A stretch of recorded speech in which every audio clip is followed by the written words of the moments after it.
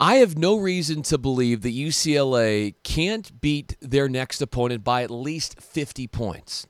I hope it's a bloodbath. I think the Bruin fan base would salivate over the chance at watching their team demoralize an opponent, given how we've played the last couple of games. And against Cal State Fullerton, a 3-10 ball club in what is the final non-conference game for the Bruins. This is the perfect opportunity for UCLA to once again regain some confidence, get the offense progressing once again before they head into the vaunted gauntlet that is Pac-12 play. And with that, welcome you in. This is Locked On Bruins. I'm your host, Brian Fenley. I can be reached via email, lockedonbruins@gmail.com. I do have a Twitter. That is Brian Fenley, Brian with a Y. And I am always forever grateful for your time. So if you haven't yet, do yourself due diligence, hit that subscribe button, and be a constant follower of this ever-growing, improving, and hopefully evolving in the right way podcast that serves you in the way that you hope to be served for all the sake of entertainment, being informative, and giving you some interesting takes and opinions. So here's what you can expect to hear on this episode. With the final non-conference game coming up on Saturday, it's against Cal State Fullerton. As I mentioned, this team, I'm going to look at it from a variety of different angles. They are in the midst of a cataclysmic free fall right now, 7 losses in a row. We'll kind of break down some of their latest games, where they have struggled. They have also played another Pac-12 team, and how did they fare against that squad? We'll explain as well. Look at some of their personnel on their team and how the Bruins hope to exploit some of the, lack of talent, if you will, and size on the Titans roster. Also, we will look at where the Bruins hope to take a step forward in this game, not just, as I said, from this game, but beyond. We have mentioned the struggles in scoring in the lane. It seems to be something that the Bruins have been allergic to in terms of trying to muster up a semblance of consistency in paint production and scoring. So can the Bruins once again get that back into their repertoire? We'll discuss and point out how that might happen. And goodness, this is it. This is the final non-conference game, and the Bruins can't mess this one up. So let's start with Cal State Fullerton, and who the heck is this team? Obviously, they're from SoCal. You know that. 7 losses in a row. They're 3-10 on the year. And like UCLA, they do struggle shooting from downtown. They actually don't take a lot of attempts from three-point territory as well. They make 5 threes per game. They attempt about 18. So there's that. And then they rely, most of their scoring is coming from their guards. They have 3 guards who average at least double figures or double digits in points per game. And leading the way in that category is Austin Aosika, who not only is pacing the team in scoring, but also in assists, and is averaging right now 14 points, 4 rebounds, and 3 assists per game. So they are going to want to get their offense going with the guards. It's interesting because even though most of their guard play is where they rely upon when it comes to their offense, they don't take and make a lot of threes. So it shows you part of, I look at that as a symptom of dysfunction here, but that's not the only symptom of dysfunction, as we'll begin to illuminate here when looking further into this team. As I said, this 7-game losing streak, and the teams that they have beaten, not ones you're going to run and brag to your mom about. Let's be honest here. One of them was against a Division II opponent in Stanislaus State. The other one, I believe, is Division I in Southeast Missouri State. And then you had the W against Wyoming. I teased this just a moment ago that this is the second, actually, Pac-12 opponent that the Titans will play in this non-conference slate. They fell to Stanford 70-54. Now, if you look at the stats in that game, it's very convoluted because the Titans actually had 10 more shots they attempted than the Cardinal, but CSUF only made 33% of their field goals, while the Cardinal buried 50% of their shots. And then to add to those woes, the free throw line was not a friend of the Titans. They went 10 of 19, good for about 53%. And goodness, that sounds familiar. Now the Bruins haven't been shooting well from the free throw line as well, and hopefully they can cure those woes here coming up and do it against this team from Fullerton. Now, as far as the personnel on the Titans, okay, their tallest players are 6'9". They are Johnny Wing and Josh Pitts. They combine collectively to average 5 points per game, and both of them are averaging, I don't know, give or take about 15 minutes per game each. So they don't go to their bigs very often. They don't use their height to generate a lot of points offensively. And what they have been able to get back is a 6'7" star for them in Jackson Rowe. Now, this guy had missed significant time at the beginning of this year dealing with a knee issue, and he has come back. He is 6'7". So their best post presence is only 6'7". So you see the trend here. These guys are undersized in a big way. And if you look and glance at their stats, they, every single game, they're averaged getting out-rebounded by their opponent. In fact, if you look at the rebounding margin, it's like negative 3.5 rebounds per game. So they are getting out-rebounded by at least 3.5 boards per game so far. And they just don't have the bigs inside to compete. And that's part of their doom right now, and why UCLA should have no problem burrowing themselves in the lane and finding Jalen Hill and Cody Riley, getting some easy looks, penetrating, and breaking down that defense on the back end. Their coach is Dedrick Taylor, and he's been with the program for a couple years now, has some experience actually coaching at the Pac-12 level, was an associate head coach at Arizona State, helped recruit James Harden to ASU. Obviously, Harden played one season and then bolted for the NBA and has now become a mega superstar in the league. And this team in Cal State Fullerton, checking out some of the quotes that the staff was talking about, given how they've been playing recently. And one of the guys was saying, at this point in the season, losing 7 in a row, being 3-10, saying, quote, we're all scratching our heads and trying to find a way to get a win, to build some momentum, build some confidence. Geez, that sounds familiar, like UCLA. And then the quote went on to say, ironically, we were sitting around as a staff a couple days ago, and the new guys on the staff brought up the fact that almost this time last year, we were in the same boat. We were 4-12. That's the overall record, and the Titans ended up losing in the conference championship game in the tournament, conference tournament championship game, that is, last year. So they were able to get themselves out of that rut and play respectfully once they got into conference play. And coming up in just a moment, the Titans took on LMU.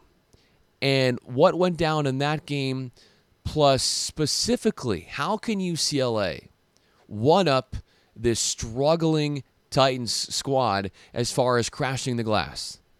All right, so I always think it's important to look at an opponent's last game to give us some sort of insight on how they've been playing recently. The Titans just fell to LMU, and Jackson Rowe, who I'd mentioned, one of his first games back after dealing with that knee injury. He had 15 points, 5 rebounds, 4 blocks. And Fullerton scored only 46 points in this game. They lost by single digits, but still, they only scored 46 points in this game. They had a lead of 8 points with under 19 minutes to play in the game. But then, in the final 19 minutes of that game, they made only 6 field goals the rest of the way. In fact, they went 6 of 23, 26%. So what I can take from this is the offense is disjointed. The offense doesn't have a synergy within it. It does help that they have Jackson Rowe back. But if you are only putting up those kind of numbers, and then you extrapolate from that, and you're thinking, all right, so that's LMU, okay? And no offense to LMU, but UCLA, the brand that they're at, the talent that they're able to wrangle in, okay, you should not be flirting with being or having this a close game against Cal State Fullerton, okay? Look at that as a barometer, if you will. This is how they played against LMU. This is how they should, and I say should, because we all know that shoulds haven't happened very often with this young, growing team for UCLA. But if things go as we envision, the Bruins should absolutely blow this team out. And where will that be seen the most? Because there are a couple different stat categories that I feel like are going to be the most indicative to how UCLA is going to fare so much better than the Titans. And I want to discuss that in grand detail as well. But before I get into that, and we'll discuss that in the last segment, also be mindful of the fact that we're expecting a win. We're expecting good things to come of this. But how much can you glean from this as far as, okay, maybe they are progressing in the right way? The Bruins have lost 2 in a row, and they played against some pretty powerful Power 5 opponents. It's nice to have a little interlude from that in breaking off and playing a mid-major. But just because you absolutely, hopefully, throttle the Titans, how much confidence do you have in UCLA to take that and then show that and display that against the Pac-12 teams that they're about to play? In fact, UCLA is going to begin conference play on the road. They have not done that in a couple years. They will begin conference play on the road against the Washington schools. And actually, earlier this week, UW got beat in Hawaii to a Houston team which made 17 of 18 free throws. If you're going to beat UW, and I can't remember if I just mentioned this, but they were ranked 21st in the country going into that matchup against Houston. But if you are going to beat Washington, that is you're going to have to eliminate mistakes. You're going to have to be very precise from the free throw line, amidst not making other mistakes as well, as I said. But as we bring you back here, here's what I want you to think about. How much stake are you going to give UCLA, given how they play against Fullerton, in terms of relaying that to how they would fare in the Pac-12? I don't know where I'm at with that right now, because I think even though we're coming to the end of non-conference play, I still can't figure out the identity of this team. I just don't know, because there are some games, and you've watched this, you've seen this, some games when it's like the guys are really getting it. And then there's other games, and they're like, what are they getting? And I know that the coaches would say the same thing. So I can't figure this team out just yet. And as I pointed out earlier this week, it has nothing to do, this drought they're in offensively has nothing to do with the talent or the lack thereof on this team. Not at all. In fact, it is the only thing that getting in their way. The only thing I should say that is getting in their way is the mental component right now and how they react to adversity. Do they rise to the challenge? And I sound like a preacher here, but or a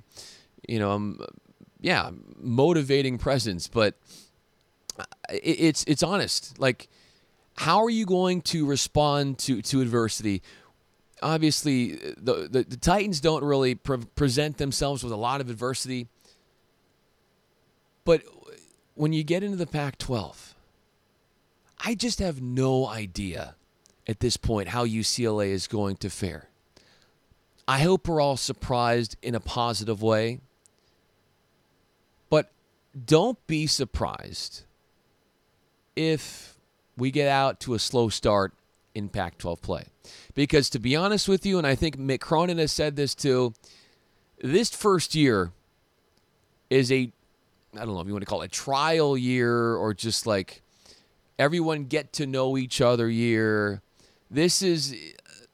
Don't put too much on this year, because I think the real growth is going to be seen next year. Now, the problem is the last couple years, we have been dying to see this team be relevant again in the NCAA tournament. So I get that the patience is waning here, but I do want you to be cautiously optimistic at how you evaluate this team going into Pac-12 play.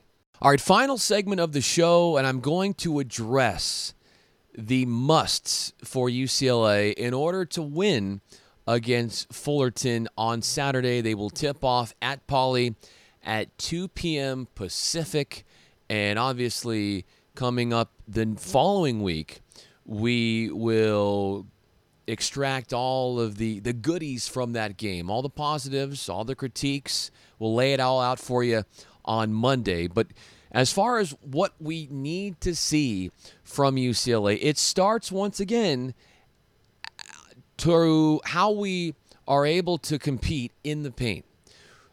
It must be a prerogative for this team to early and often get the ball in deep positioning to Cody Riley and Jalen Hill. Okay, those two have been non-factors. It's been well documented. They have been non-factors the last two games. They must absolutely dominate in the lane. They must want it so badly to score and outfox their opponents in the lane. That must be established right away in this game, because not only do the Bruins have a size advantage, but the other side of things is the Titans, they're not one to score in the paint. And you look at the production, it's coming mostly from their guards. They're not taking a lot of threes. So you try to put together, like, okay, where are their shots coming from? It's mid-range jump shots. It's ill-advised shots. It's contested shots that aren't in close.